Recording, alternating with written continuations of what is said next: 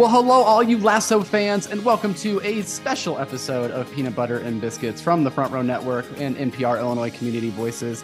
I'm your host today, Craig, joined by my co-host, Mr. Jeremy Geffner. Hey, guys, what's up? We're halfway through Lasso Season 3. I know. We'll all deal with it together because we got a really cool guest here to help us. I know, and I don't know if I'm allowed. This is the third time I'm getting the opportunity, the pleasure, the honor of speaking to this person in 3 months. Am I allowed to call you my friend, Luke? Is that okay? Status. Absolutely. Yeah. Oh, now my weekend, my month is made now because Luke Tennie Mine is back too. on Thank the you. show. How are you, man? I'm doing good. My lady and I have been on the edge of our seats this entire season. Just like, yo, man, like, what's going on? I love, there's this thing that the writers do with cliche. And they take you down this road where it's like, this feels familiar. And then there's a hard left, a hard right. You might start flying. You might go underground. But it's all centered around this familiarity. And then there's just some jolt that takes you to some place a little bit too real. It's amazing. Yeah, it's so amazing how they continue to subvert those expectations and everything else. And we've got to first, before we dive into kind of like the themes of this, we just have to tell you congratulations that since you came on this show last, your show has now been renewed for a second season. I mean, come on, that had to be written in the stars. Shrinking is just a fantastic show. So congratulations, man. Thank you. I'm just, honestly, y'all know the deal. I'm happy to be working with the people who brought this together, the people who created Ted Lasso. But moreover, I'm happy to have a job and, man, work with some really talented people on some funny stuff, on some real stuff. And it's an entirely different thing. But I'm grateful we get to do it again. So we'll start shooting, I think, in a couple months. I think probably 2 months we get back to work. That's awesome. And, I actually, tell you, man, it's very, very nice that I can now talk about the ending of Shrinking. Yes, you can. My wife totally called it too, about like 2 minutes early. She's like, she's going to push that guy off the cliff. Like, yo, my wife did the same thing. Yeah. She didn't say anything. She was just like, we were watching TVs over here. And then, I don't know, I think they were on the hike and she just goes, ah! I just got to tell you that I had somebody write me like a really intense theory that basically the show is actually going to turn, and what Jason's doing with all of you, what Jimmy's doing, is going to make you all into murderers. There you go. That's going to be. We got us sort of like going into that absurd kind of realm, like something like Derry. Yeah, or like a Good Place where they completely flip the script in the second season or something. But you don't know he's dead, okay? You don't know he's dead yet, okay? I honestly know as much as you guys, so I can like they haven't told me anything, zero things, and even what I have heard, I feel like we're decoys because I've been there before. There, like on set with Shrinking, they were like, "Oh, you want to hear the ending?" And they would say something different every time, like something, I don't know. And they would give decoys like, oh, actually, Jimmy goes skydiving or whatever, and he has an accident. It's like, I know y'all ain't really doing that, are you? So they're trying to keep everybody on their toes. That's awesome. We, of course, when we said that you were going to be coming on with us today in our social media, everybody is just loving on you and saying how much they love Shrinking. We have a great listener, Matt, who's been with us since the very beginning. We love her. And she just had a quick question she wants you to answer because you're opening, you're going into kind of like a food service and you're opening this catering business. Then the upcoming season, we presume. Are you a cook in real life? Do you have the signature dish that you like? So, great question. So I'm not a cook, but I love my wife. And in that love, I have learned how to do a great many things, how to hang picture frames, how to make sconces level, and how to cook a mean meal. I don't have a signature dish, but I got a couple. And when they were prepping Shrinking, they actually asked me if I had any interests, and this was the first one I mentioned. So here's my lemon pepper chicken. Oh Oh, yes. yes, that's I awesome. pull that joint out at 165. I keep it nice and tender. Look at this caramel apple from scratch. I ain't grow the apple, Oh, but I made everything Nice. else. You know what I'm saying? You know what I'm saying? Uh, Here's our seafood soup. That one's not me alone. I need my wife's help for that one. It's a Mexican dish that they have in their family. And the last one, my favorite. This is courtesy of Jason himself. That is a sous vide ribeye. Oh, wow. man. Medium broccolini, and I got some mushrooms over there with some parsley and parmesan. So Jason actually gifted me a sous vide on set. So every time I make somebody a steak, I get to tell them make sure to thank Jason. If y'all excuse me, I need to go and order some food now. Yeah, So no you guys kidding. have No fun kidding. No talking. kidding. Well, it's so great to have I you love back. it when she loves the food. So Oh I'll be yeah. cooking every chance I can get. Yeah, that's amazing. And just again, so much love for your character and for you into season 2. So congratulations there. But let's dive right Thank into you. kind of the midway point of Ted Lasso. And I think where Whew. we should start this conversation is that, there's a lot of like, and I don't know necessarily where it's coming from because this show, I have loved this show throughout. Clearly, I spend a lot of time watching it. I've watched it over and over again. I love the character development, but it seems like at least going into the most recent episode, Sunflowers, there was a lot of talk online about like kind of there weren't people that were as thrilled with the storylines or what the direction that this season was going. And you're never going to please everyone. But I just kind of want to get a sense of, Luke, where are you at with this show in the 3rd season and your kind of thoughts just in general about where we're at 6 episodes in? Interesting. I haven't seen that much online, but I have this addiction to when it comes to storytelling. I just like stories that are willing to make the audience uncomfortable, so Mm-hmm. long as it's not for the sake of discomfort, unless that is your sole goal. Like the Safdie brothers, when you watch Good Time, it feels like theater of cruelty. Yeah. When you watch Uncut Gems, I feel like I'm being punished for coming to watch the movie. I don't know that that's an accident. However, what I think the writers are doing here is just focusing on honest, good storytelling. And every time something happens and I wanted something else to happen, I think about it and I go, but what's the reality here? So we get Zava, we start winning. It's great. And then it's like, yo, like this is a team that struggled for years with a coach who doesn't know football. Mm-hmm. Why would they start winning and like beating everybody? What was I thinking? And for the story to kind of do that, I feel like it must be trying to get us to focus in on what's important between the characters because I keep remembering that this isn't a show about football, even though I'm so invested in the game and all these footballers. And I think what I think is happening now is the show is teaching us by teaching the characters that my life isn't just about football. There's Mm-hmm. so much more to my life. And I think it's beautiful. And I hadn't seen any of that online, but I get it. I mean, when I watched the first 2 seasons, I actually binged them all straight through. But I'm not doing that this season because, like, I'm working with these people, bro. I'm trying to, I don't want to, like, go somewhere and have not seen what they worked on. But I never used to have any of that struggle waiting for the next episode because I would binge it all. But this season I find is particularly challenging as a fan of the team. Yes. I want them to Mm. win, but as a fan of the characters, it seems like everybody's growing. It's Yeah, and so I've funny. actually had a theory about that, like in terms of because we got to talk to Max Ozinski who played Zava, so he was wonderful and stuff. He's But I great. always thought, yeah, he's absolutely hilarious, and his background is fantastic, like just where he came from in acting and stuff. But he, I always thought like when Zava came in, it was a story device, I think, to get them near the top of the table so that when they have their, unwin streak, that like it would be like they'd be in the middle as opposed to like the bottom. So that way, if they do go on a run, it's easier to see them getting to the top of the table and getting in, title contention because they were already sort of in the middle because of Zava. But I think the biggest theme in terms of like the sports part of this season is that, and I said this in the first season, when you get to the professional levels, like the top levels of whatever sport, most of the time, most of those players are going to be capable of winning. They have a talent level that is very, very high.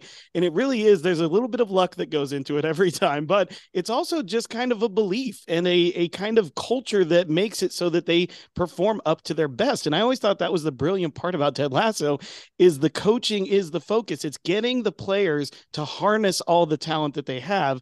And I think the first part of the season, the struggles need to be there because it's Jamie's story that he's telling him, which is that we have enough to win.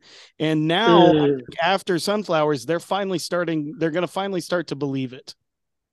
Yeah, absolutely. It's funny because I was just talking to a coworker today and she was like, okay, I just saw the episode last night and was trying to kind of debrief with me. And she's like, where do you think this season's going? And I mentioned Jeremy's thought that, the team's going to win the Premier League, but it's going to be Colin that scores the last goal. And she just stops and just goes, oh man, I don't even care about the soccer. Like, what do you think's going to happen with these characters? That's what I want to know for a prediction. And it's just like, it is great to see this team. I think we certainly saw something click with Ted in this past episode, but also with the team coming together and that camaraderie in Amsterdam and having the pillow fight and everything else that I think this team's going to go on a run. And I think Jamie's going to be right there in the lead for sure. But let's talk about so what I want to do is sort of discuss some of the themes or some of the major kind of arcs that we're looking at. And let's just go ahead and start with the team there, Luke. Is there anything else that you think from a football perspective, soccer perspective, that we should be looking forward to in the last 6 episodes and we should mention that none of us have any idea what's going to happen. So I got no idea. Just kind of talking about it. I know only one of us probably has Brett's number where he can call him up and ask him, but beyond that, none of us know anything. But talk to me about where you're at with the team. Yeah, so, there's this air of nostalgia I get when I watch anything sports related because so much of my life growing up was just sports. I started with baseball. I was like a big kid. But I wasn't good. And then I went on to football, still wasn't good.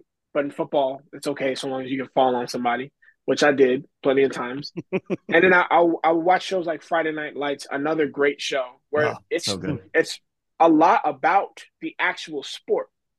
And then coming into Ted Lasso, where the sport seems like a vehicle to discover and discuss these thematic issues between the characters, it makes me remember when, I have this kind of image of what percent of my mind certain things take up. And when I played football, it took up 80% of my mind. There was just a handful of space left for anything else. And I'm looking at these characters and I can see how much football means to them. But when I look at them, there are so many more important things that I see in their lives.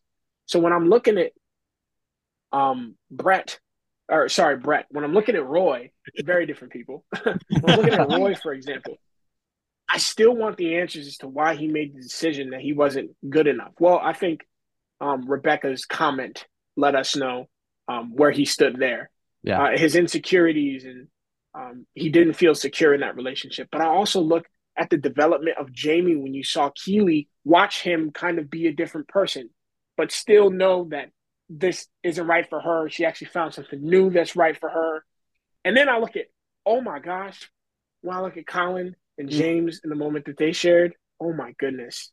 Yeah. It was beautiful. And I just don't see how this season will pan out with a focus on football. I think it has to be centered around arcs and how these people grow. Because what I'm seeing right now is there are elements of growth that are taking place in each character's life, but none of them really have connected them all. Like in season 2, there was a great moment where Roy is coaching Jamie and Jamie says something, no, I got to trust him. And then Roy can literally physically apply that to his life. We haven't seen that direct application yet. We see people growing in certain categories, but not really relating them. The only one where it's finally clicking, I think, is Ted. And that's a rarity because Ted's kind of been like our rock. But I never once considered that he would do something football.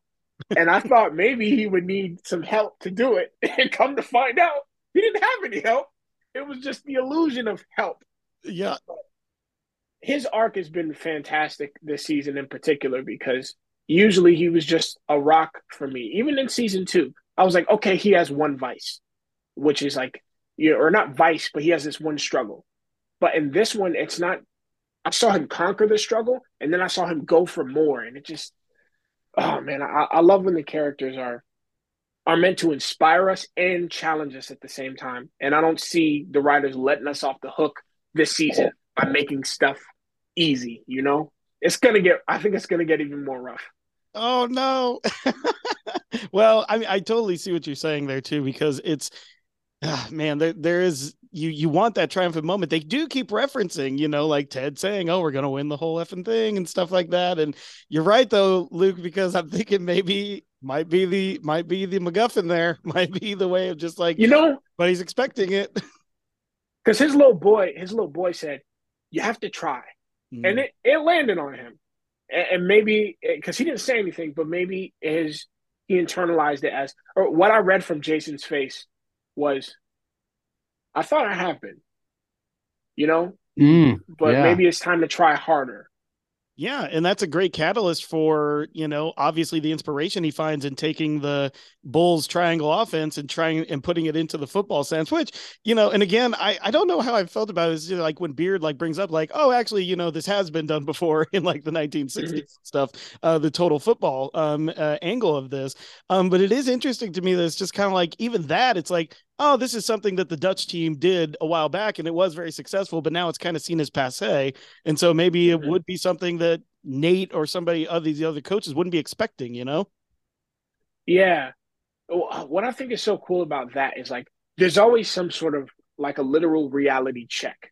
Hmm. And that's what I thought was so cool because I'm like, there's this thing in my head because I'm a writer too. And you know, I look up to these writers like nobody else. So there's a thing in the back of my head where it's like, I want it, I want to know I can't come close. You know, I want to know like if I sat in a room with the best writers that I know that aren't those guys, that I couldn't write that. Like they need to be otherworldly. And when I saw, I was like, okay, so did Ted just invent something soccer, having never played soccer? Yeah. And then he gets in the back of the bus. And I was like, okay, so he rediscovered something. Y'all are good. Yeah. No And he doubt. had Okay, and so he he had didn't Beard right make there it, to but tell him because Beard, of course, has been yeah, like yeah. just getting all this knowledge since that first second that we saw Beard on the flight over to England. He's been just soaking up nothing but football. Right. He's been the proficient one, the one with the Hmm. vocabulary, the one kindly and quickly correcting Ted every time he messes something up or blunders. Mm. So he knows the fact that he is such a resource that he's like football Google, soccer Google, that Ted could say something. And what's so cool about Ted's temperament, which I wish I had, was like if somebody was like, "Oh yeah, that already exists." Ted's like, "Cool." Whereas Yeah. I might have been like, "Oh man." Ted's like, "Sweet." Like the more the merrier. Yeah. I You love know, that and so much too. That reaction was so great. He literally is just kind of like, okay, you think we should try huh, it? Like, yeah. It's just like, yeah, it's let's not do it. about him, you know, it's about the team. And I just really admire not only the characters, but the way that they're written to sort of be in certain moments we want them to do what we would do. And in other moments they show us what we want to do that we might not be capable of. Yeah, Wow. Yeah, absolutely. absolutely. And I told Craig earlier, I think the other big theme of the team this year now is going to be how you win, you know, because obviously Jamie put his marker down when Zava was first coming to the team. Like, I don't think we need him. And now, like, I don't know, like, I'm a big sports buff, so I pay attention to a lot, but you know, it reminds me of like, you know, the Moneyball stuff with the Oakland A's all those years, or it reminds Just me, showed that to my wife. oh man, that movie is so good. It's so good. Billy Bean looks Okay. nothing like Brad Pitt, but whatever. We'll let that go. But it also, in more recent history, though, the Tampa Bay Rays this year, they started their season 13-0 in Major League Baseball, and again, they don't have a lot of high price free agents. They're one of the lowest salaried teams in baseball, but they find ways of, again, harnessing the talent that they have. They don't, you know, have high price free agents or anything like that, but they identify the strengths of these players and utilize them in ways that other people don't. And I think that's the key theme of the sports side of Ted Lasso this year. You don't need to have the highest priced soccer players, football players to make a dent in the Premier League. You just have to play as one, have each other's backs, as Ted said. Mm-hmm. It's a good show. Yeah, it is. Yeah, it is. Well, let's dive into some more of the characters and different things that we're following along here. And these relationships that we all have come to love and want to know where they're going to end up. I'll tell you, we've asked a lot of our listeners to provide their feedback and the things that they want to see at the end of this. And so many people are still coming back to Roy and Keeley have to be back together. And I just don't know if that's going to ultimately be what ends up happening, because it's going to be a different I think it's going to be kind of a different world with her relationship with Jack going forward now. So I don't know. What do you feel like on that particular relationship? What do you want to see, or what would you think that they might give us later on here in the season? I mean, I love Roy and Keeley, but I want the best for both of them. Yeah. And I think the reality of where Roy is at is because of his lack of security, he might not be best for Keeley. Mm. And from the looks of it, Jack is great for Keeley. I don't know the ins and outs of their relationship. It's only just begun, but it looks healthier. Yeah. And that makes me want the best for Keeley. And she looks like she could be the best for Keeley.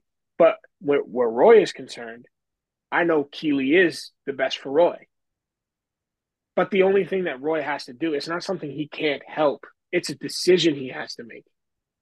But I don't know if what's best for Keeley is to wait. So there's this thing where, it feels like kind of like friends, where you have Yeah. some friends who maybe they're in like a relationship and you kind of want them to see what you see in them and they're having a hard time. Or maybe they have this one quality you think maybe if you tweak this, maybe, it feels like I don't have it outright and explicit desires. I just want the best for everyone.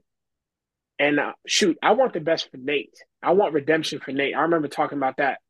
Um, there's nobody who I don't want redemption for, even Rupert, But that's just because I'm a hopeful guy, and none of these characters seem like a villain without reason. I don't think anybody's crossed such a line that they can't come back. But when it comes to that particular relationship, I don't know. But I really can't wait to find out. I'm not really good at predictions. I'm more Yeah. good at Yeah. analysis. Well, what's great about it is like the again, you talked about how otherworldly these writers are, but they're Yeah. also throwing us for a loop in this because so many times this season, season 2 was so much about Roy and Keeley moving forward, and we almost kind of forgot that Jamie and Keeley were even a thing at the beginning of this show. But now, like as we're moving through season 3, we have particular instances almost in every episode or every other episode where Jamie keeps coming back up. If that's an Ola's and they're all eating, and we see that Rebecca's looking over at Sam, but then we see Keeley look at Roy first and then pan over to Jamie. And then I love that scene. moment when they're doing the banter promos and Shandy's asking about Jamie and Keeley starts talking about like how into himself he is, or at least he used to be into himself, like she's really starting to think about Jamie. So it's like giving us almost like these 3 potential relationship options. And of course the off ramp there is that, Keeley at the end of this show, if it's the end of Ted Lasso, then there's also a possibility that, she just decides that she is that independent woman that she talked about being in the first season, and that's what her story will be. But it is just fascinating how they can interweave these relationships and make us feel so much for all of these individual aspects and these individual storylines and characters. And it just blows my mind how they are able to spin all of these plates and keep them all in the air and allow us as an audience to be so captivated by basically every relationship they throw at us. That scene you mentioned in the restaurant where there was no dialogue, all looks, all camera. Man, I was watching some breakdown. I'm just a film and TV guy. I was watching a breakdown of Jurassic Park, and there's a moment where Spielberg does something like that in the first one, and it's just like, and like the way he uses the camera and stuff. And like, there aren't very many opportunities. Well, I'd say years ago there weren't very many opportunities to tell stories like that in television. Yeah. And now I feel like I've been taking it for granted because streaming kind of came into play when I was, I don't know, maybe like 19, 20. I'm 28 now. And so it's just been a part of my life as long as I've been a professional. But that moment right there really demonstrated the difference between what characters say and what they actually feel. Mm-hmm. The moment for us to watch them fall victim to their emotion, their feelings, but also every time Keely and Rebecca have a scene together, it just feels like there won't be lies told. Like between these two, there's no masking. So when there is that moment where they weren't even talking, it was like, okay, well, obviously Keely still has feelings for Roy. Obviously, Rebecca still has feelings for Sam. Here we go. Yeah. See how this works. Yeah, for sure. And I mean, Rebecca is another one of those that, of course, people have been speculating for literally years. We have a good friend who does a podcast all about calling their soulmates, all about Ted Becca. We mentioned her when we talked to you last time. But, like her story is so unique. And I know you just mentioned that you feel like you're better at analyzing than you are doing predictions. So I'll ask you to do a little bit of both. In this last episode, I'm kind of torn. I sort of came out on the side that the floating Dutchman, the man on the boat, whatever you want to call him, that he is going to be someone that we don't necessarily return to in the latter part of season 3. That was just like a redefining moment for Rebecca. But what was your thoughts on all of that this last episode? And you don't necessarily even have to predict if you think that he's going to come back, but like just Rebecca's relationship in general. And I wasn't expecting the psychic visit at the beginning of this season and how much that would play into things. It's just, again, like those subversions of expectations. But I want to know your thoughts on Rebecca.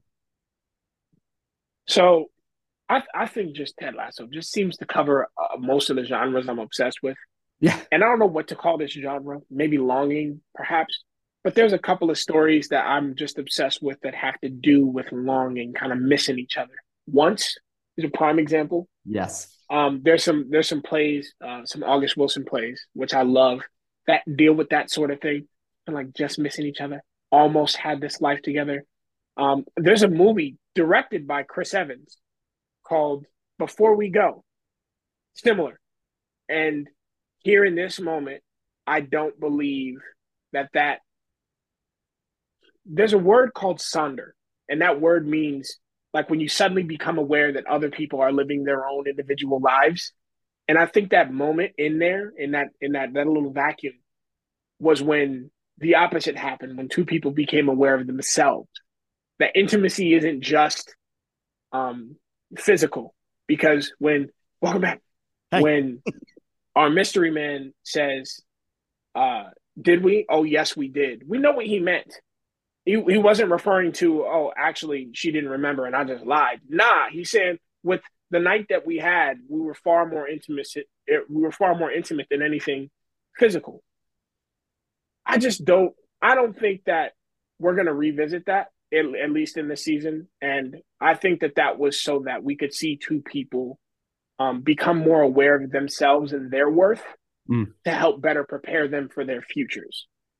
Because in that moment, Rebecca kind of learned or relearned she's worthy of love.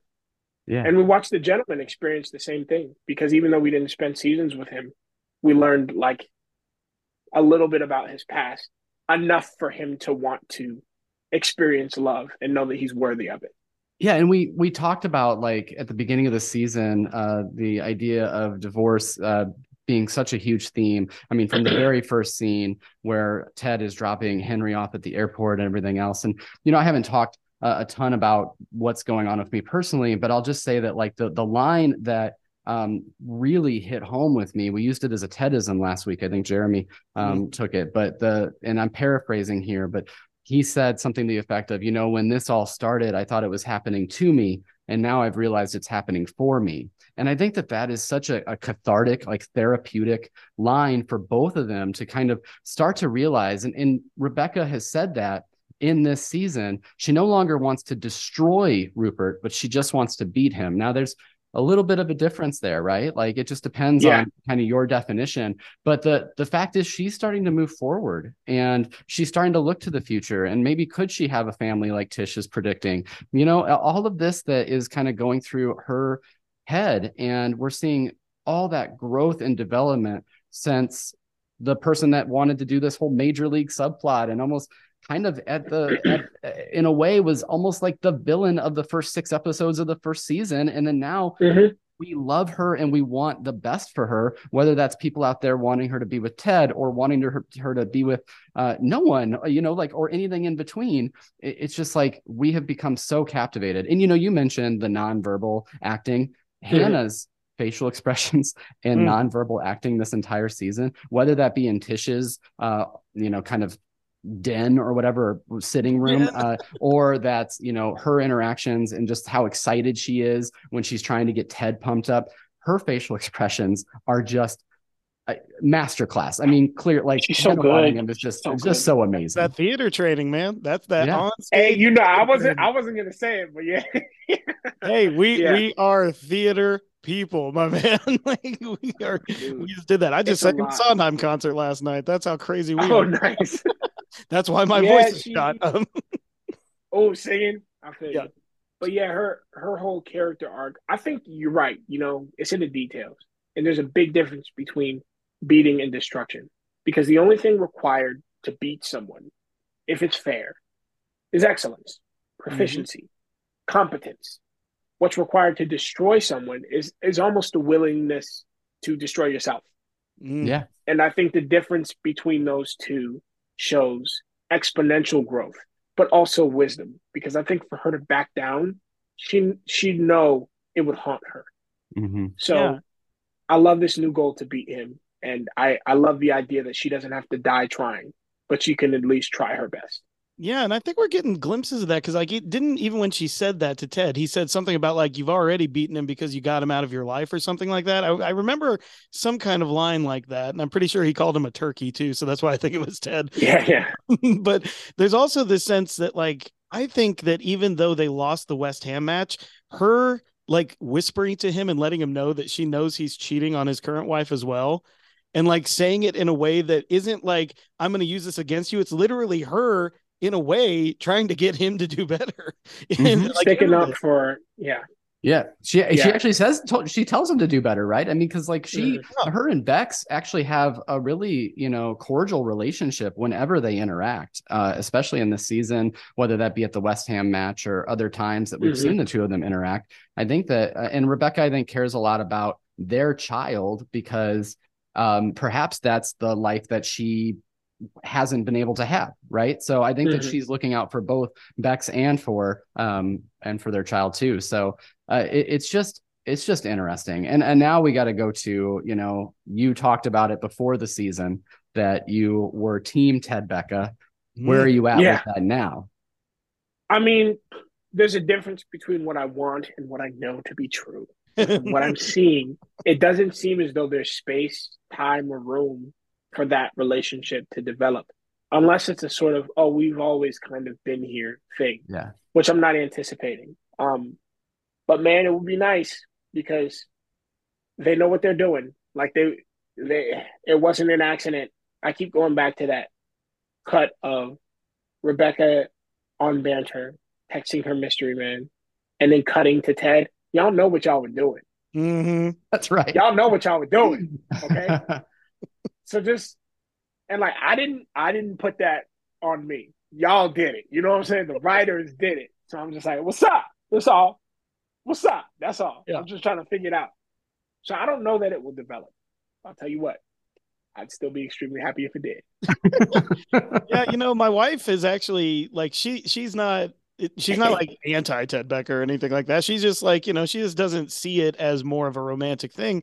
And she had admitted to me the other day that like she thinks Ted's actual love story is with his son. It's like it's actually like being the father that he, not even that he didn't have, but like that he got kind of robbed of because of his father's suicide and stuff like that, and making sure that he is always there for Henry. Because I think there's a reason when we're seeing the panic attacks this year, it's always a flash of Henry that's showing in his brain, wow. And so there's something that's happening there. And she thinks that like, ultimately he's going to realize that like, it's not even a romantic love that he's missing. The thing that he's aching for is to be there for his son.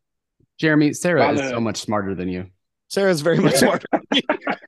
Hey, my wife's the same way. I have no problem. So it's just like, But that's an incredible thing, and we can kind of start talking about the idea of fatherhood, because fatherhood was really put on display, I think. I mean, it's been throughout the series, but truly it came full circle in season 2, really, like where we were really focusing literally on fatherhood and what that relationship means. And we see that like Ted is wondering why he's even still there at the beginning of this season, because he wants to go back home with Henry. I mean, that's very clear and evident in everything that he does. Like that moment, like at the very first scene, when Henry looks back from the escalator back at Ted, it's just like, that's like that just grabs you, and you want that connection to happen. And we know from this teaser trailer that we all got to see a long time ago that Henry's going to be back at some point in England this season, and so they're going to be going to a West Ham match and all of that. So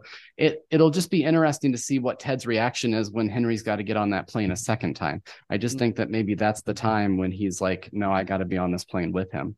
And that relationship with Michelle and where that's going with Dr. Jacob and all of these feelings that Ted's having, that I think he's much more comfortable. He is much more comfortable in expressing because of the work he's been doing in therapy and with Dr. Sharon and everything else. It's like really we're seeing that growth in our main character as well. Whereas before he might have just kind of pushed through it with positivity, but not really evaluating the fact that he needed something else. Like he needs answers to Dr. Jacob and what's going on. And he needs to make sure that he's there for his son in whatever way that means. And that's why I love that line that Beard delivered, where he said, Henry's going to be all right because you're his dad.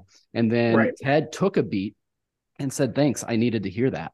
And I don't know that first season Ted Lasso would have taken a beat and said, thanks, I needed to hear that. I think he would have kind of made it funny. He would have kind of kept pushing forward. But we're seeing so much growth in all these characters, but I think none more so than Ted.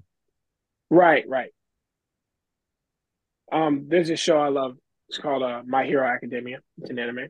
And there's a line that there's like this awesome, great hero. He's been doing it for forever. And then he's got this super talented kid. And then he's got this kid who's just like got no talent, but he's working his butt off. And then the super talented kid is always getting angry.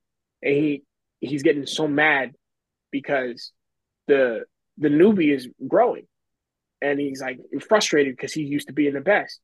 And then the old timey hero goes, hey, it's much easier to level up when you're a novice. Like there's much more growth to make when you're new. But when you look at this proficient, talented, look at somebody like Ted, it's harder to track that growth because from the exterior, it looks like he's so well adjusted. But internally, it takes so much more to climb an extra step because you're already closer to equilibrium. So for Ted, one step takes a lot more work than somebody like Jamie, who we've seen exponential growth from. He started from like below the line,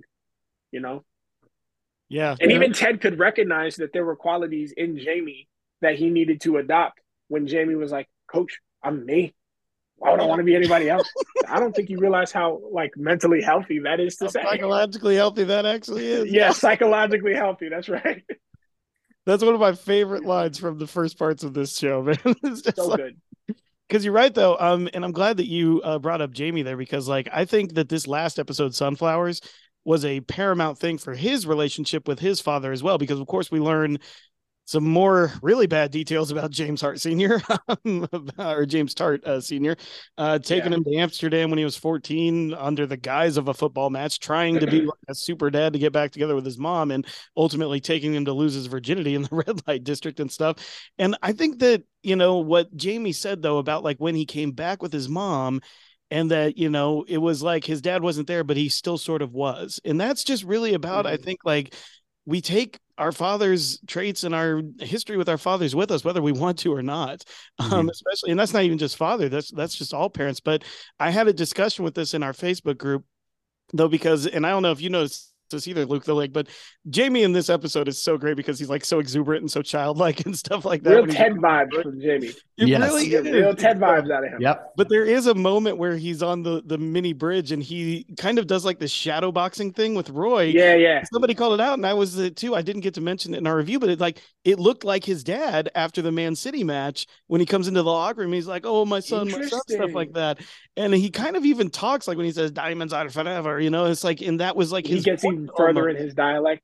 Yeah, and so I called this out and I was like, I think that like part of that is also the fact that, like, think about it, like when his dad's doing it in season 2, it's a degrading thing. He's trying once again to make a power play over his son, saying you're not good enough and stuff like that to retain his power over him. Now Jamie's doing the same thing, but it's like educational and it's playful and he's like, exuding this joy with it. And so I was like, I think that's again a further like testament of his growth as not only a character, but also just trying to shed off the trauma that his dad has instilled on him throughout his entire life, which I think is the source of like his selfishness and his arrogance when we first meet him.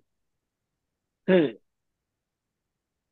I don't know. That was pretty good. I get one gem every once in a while. That's a good find. We'll chalk that one up to just living with Sarah then. Yes, just through osmosis that you're getting it back. But no, I love where Jamie's heading. I love that, like you were saying, that's such a great line about being a novice and how we've seen so much of the development of Jamie Tart over the last 3 seasons, probably more so than just about any character other than Ted, I would say. And it's incredible to see where that's going to land. And the fact that this budding bromance with Roy and this, what was kind of like, I actually called it out when we were looking at season 2, that hug between Roy and Jamie after Man City, to me, that was like the culmination of this father and son relationship that Roy and Jamie have. But now the writers, again, in such an amazing way, turn something fun like riding a bike and show that, well, you know what? It turns out that the mentee can also be a mentor for this person too, and that this relationship really goes both ways. And so it's so cool to see those two together, and their chemistry together is just remarkable. And to think about that gala episode and Ted trying to get them on the same page and them just being complete opposites and seemingly never going to be on the same page to where they are today, kind of strolling through Amsterdam together, sharing these like personal stories and anecdotes. It just is just a remarkable relationship to be able to follow. And I do think it still continues on with that theme of father and son. So just wonderful stuff. I think one of the other storylines that clearly we're going to get more of that I do want to talk about is Colin, because as much as I mentioned it, I think at the beginning of the last episode that we did, that I did wish we would have more from people like Sam or Isaac. But I understand that Sam's major story kind of push was in season 2, and that clearly Colin is that player, that kind of more supporting role player that they really want to get to the spotlight this season. And to see where his story is going to go, I think is going to be very impactful for people. I think it's going to be something that a lot of people can relate to. I kind of ended our last episode on this tirade of, I can't believe that it's 2023 and we can't just acknowledge that we should treat people with love and kindness, regardless of how they identify or who they love. I just can't. And so to be able to see that on screen and how that's going to play out, I just think it's going to be pretty remarkable. And Billy Harris, just, again, he's also someone that's acting right now on the West End. So he's got that theater background as well. But what are your thoughts? You mentioned a bit earlier, the scene between Colin and Trent Krem, but what are your thoughts on the Colin storyline? Oh yeah, Trent. I think I called him James earlier. Well, he's James Lance. We do that. We do that all the time, where we just interchange the actor's name. So I'm sure if we started to do a shrinking show, it would be really hard to call you Sean. Luke, Sean. Yeah, I feel. The moment in that scene that stood out to me, which I didn't know how it would be received, which was, he said really plainly, he was like, I don't want to be a spokesman. Like, I just want what I've seen. And that kind of like let a little bit of responsibility off my shoulders, because like there's a lot of stuff that, like, I'm very quiet about a lot of my opinions. I just like TV and movies, bro. It's like, if I was a plumber, you wouldn't care what I thought about whatever. I could just get under the sink and fix your thing. I can fix your pipes. As an actor, people want to know what you think. It's like, I'll tell you what I think about acting, and that's it. Mm. And when he said that, I had never really seen a character who wasn't um he just wants to live his life. Mm-hmm. And there was something so beautiful about that admission. And it could only have been admitted between two like-minded people, because it seemed like Trent connected with that as well. Um, I found it to be very, again, just opposite of cliche. Mm. Yeah. I didn't see it coming with Trent, but as soon as Trent shared, um, it was like everything made sense. Yeah. Yeah. There's And a Facebook user that powerful called this scene. out. There's a Facebook user that called that out too when we it was like, how can you guys not know Trent's gay? He hasn't done anything straight in every episode. And I was like, I have not. I'm I like, that's didn't a see it. handsome dude. Great head of hair. Never seen him with a Great. lady. I didn't question it. Yeah, yeah, I didn't no, question it at all. and everything like that. But we You knew he know? had a daughter, and I think the only other time we saw him outside the context of the team was when he walked up to Ted at the Crown and Anchor to ask him about his panic attack in season 2. So we always see him in a professional setting. So it was a great character, I think, to spark that change. But you're right though, when Colin says he doesn't want to be a spokesperson, he also has a line right after that where he says, "And I don't want any apologies." And I loved that part of that too, because you're right. It just reiterates. It's just like, I'm not a cause. I'm not like, a thing like that. I just want to live my life. I just want to Like, live, man. yeah, the same as anyone else. And, I don't know if I'm like, I told him, like, I'm kind of expecting the moment now for him to get to do what he said, kisses fell after they win a game. But Mm-hmm.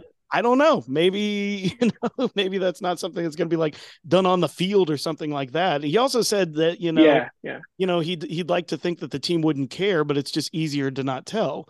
And Right. I feel like they I wouldn't. don't, You yeah, never I know. really hope Well, That's so. his decision. And that is like, so again, are they gonna, because my thing is the cliche, I think, or the expectation that you would have is that if he does come out to the team, somebody on that team, whoever it's going to be, I don't have one on the top of my head, is going to be against that. But I don't know that this show does that. I don't know if like, I feel like that's not the important part of that story. It's not that, this a gay athlete coming out and then the teammates being against that. I just feel like this story is so much more about trying to discover yourself, and that maybe we will see a very supportive team around Colin. I hope so. Mm-hmm. Like I certainly like We that's might get that. Hey guys, I have something to tell you. We know we might, yeah. but Kyle's been really specific about implying that he is 100% straight. So maybe they wouldn't know. Yeah. Yeah. And there's also the sense too of, maybe it's because, obviously I'm thinking back to like Nate berating Colin specifically in season 2, making him one of the objects of the derision there, telling him, oh, Danny and Jamie, they're like, Picasso's, you're like hotel art, stuff like that. And, like, I think that maybe Colin, in a sports sense, maybe if he doesn't feel like he needs to hide anything anymore, it could unlock his football side as well. And so, because I told Craig in our last episode, I was fixating on when Zavo didn't come to the game and they had to put Colin in, they made a choice of like doing this zoom in shot on the back of Colin's jersey while he's on the field. And, Arlo White and the other are sitting there saying, oh, Hughes for Zava. It's the stupidest thing I've ever seen. I think maybe we could get an actual football storyline here of where if Colin lets go of all the other stuff, it can unlock his true ability to also be a Picasso on the field, And he can prove to himself that he's a strong and capable man, right? Yes. Doesn't need the yeah. Because everything's linked, right? Yeah, because one thing informs the other, right? Right. Well, I know that what I want to do is I want to hit on one more character, and you talked about him already, Luke, and then we'll kind of just, if there's any other storylines we want to talk about before we end this thing, but we've got to talk about Nate. We got to talk about, I think we're all on team redemption here. And I think that the acting that Nick Muhammad is doing throughout this season of giving us glimpses of Nate the Great, of the Nate that we came to love, the dopey Nate that went from kitman to assistant coach. And like, we need to see that redemption. And I think it's going to happen soon. I think that that's going to happen. If we've got 6 episodes left, I think that that happens like in episode 10, and we get a couple of episodes with a redeemed Nate. I could be wrong there, but, talk about your thoughts, Luke, on Nate. I just think the performance is immaculate, incredible. Yeah. I think he's so subtle, so connected, so plugged in. So that guy's a genius. Everybody's so good on this freaking show. But anyway, so what I think about Nate is, from the looks of it, it's becoming apparent to him that Ted is the reason. Like, Rupert didn't see anything in him. Mm-hmm. It doesn't count when someone else saw it first. Mm. It's like, I'll use myself as an example. When I was a child, or perhaps whenever I started acting, for someone to say, "Hey, I think you're gonna be able to do this at a professional level," would mean the world to me. It doesn't mean as much as someone's like, "I think you're gonna be working." It's like, I am working. It's a little late. Like, the people who bought into me before there was proof are the ones who proved to me that their faith could move me forward. And Nate can't see that Rupert didn't see anything in him that Ted didn't see first. And because of that cognitive dissonance, there was that desire for the apology the last time we saw him. There was that. And, we had that little short visit in Ted's mind. I wonder why Ted's thinking about it. Like, what I think would be great growth for Ted? For Ted to tell Nate, "Man, I gave you everything." Yep. Mm-hmm. And even when I didn't, like the one time I snapped at you, I said sorry immediately. What the hell, man? Yeah, and that's exactly what Beard says. Like, how I know that you're a mess right now? Because you're acting like Nate's not getting to you. Like, he didn't hurt you. Yeah. And I'd be so mad. I'd be so mad. It's like, bruh, come on, man. I think you're right. Yeah. I think that would be Ted's growth, for him to admit, "Hey, you hurt my feelings." Yes, because remember, like, Michelle is smiling at the end of episode 4 or 5 this season. I think because Ted finally didn't just mull things over. He didn't just bowl over his emotions and everything like that. He actually talked to her and said, "Hey, this bothers me. Like, I don't know what the recourse is here, but like, this seems wrong. And I just had to tell you, because not telling you would be just as bad." And I think you're right. Like, everybody is expecting Nate to be the one to apologize and like Ted to just be okay with it. I would love it, Luke. I would love your idea if it was literally Ted's growth is saying, "You know what, Nate? I believed in you. I treated you with respect and everything. Maybe I, wasn't, exactly what you needed me to be at all times, but I was there for you when you needed it most, and you threw me away, So stuff like that, that's just like, man, like that is some hardcore stuff. I think you're right. We need to get an answer to that.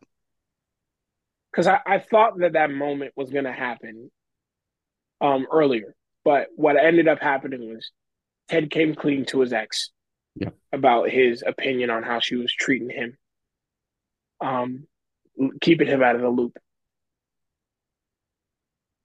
But that needs to happen with Nate, or not. Maybe there's some other thing in there. Because one thing I didn't see coming, I guessed appropriately when Beard and Roy were going to show the team the surveillance footage. I did not guess appropriately that the team would then go on to completely misplace their anger, murder people on the field. Yeah. So I wouldn't venture to assume how it would go after Ted did do that. But man, it would just be nice for him to call him out kindly and sweetly, the same way he did to his ex. Yep. Yeah. I completely not cool. Agree. Yeah, I completely agree cool. with that. That would show some level of growth for sure. All right. Well, as we start to kind of wrap things up, are there any storylines or people or characters that you're looking forward to seeing in the latter half? I mean, clearly all of our characters here. I mean, we can talk about Leslie Higgins. We could talk about Danny Rojas. We could talk about Isaac McAdoo. I mean, we could talk about literally everyone. We could talk about Van Damme, like everybody in this show. But like, is there anything else that you wanted to mention before we start to wrap this thing up, Luke? I think I'd like to see Rebecca's mom again.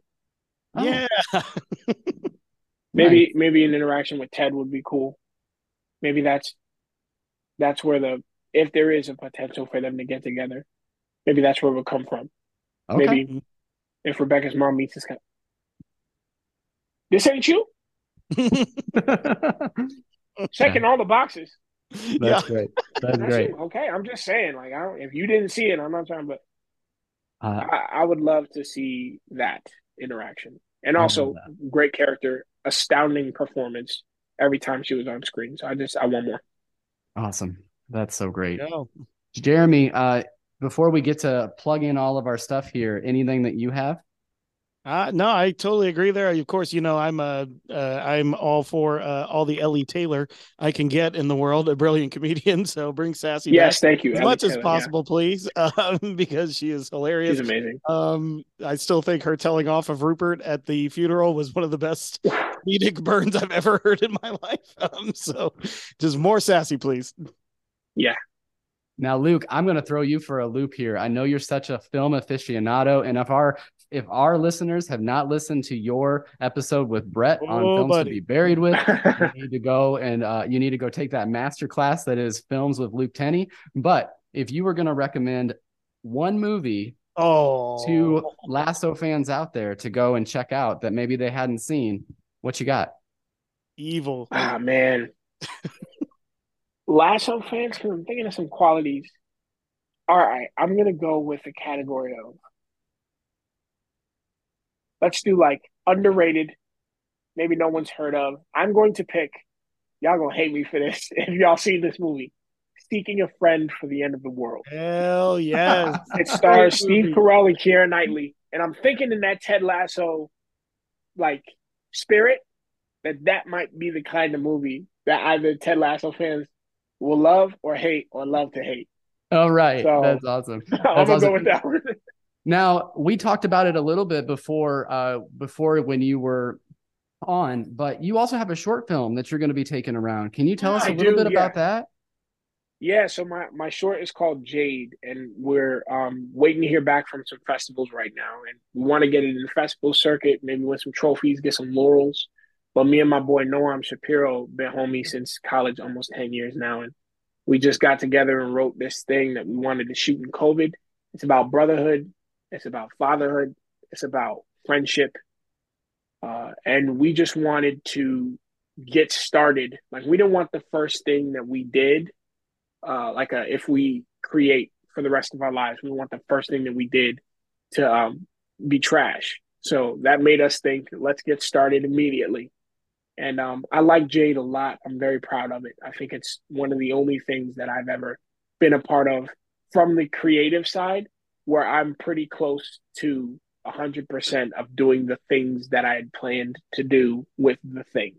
It's like 97%. It's like, I don't know, maybe like a continuity error here or there, or perhaps maybe 2 or 3 things didn't line up, but we did what we set out to do with that short. Now, I hope after the festival circuit, when we put it online, that people like it and people could see why I'm such a big fan of these writers, Doozer, the whole Doozer crew. And, you mentioned Moneyball, Sorkin. I mentioned theater, August Wilson. Like, a lot of these stories are built around character, not just plot. And I think that's probably going to be the central focus of my creative endeavors for years to come. We can't wait to be the beneficiaries of for our that. conversation earlier. I think you're going to make it in this acting thing. Lead the world, Jeremy. Appreciate it. Yeah, for sure. And Luke, it was so great having you back.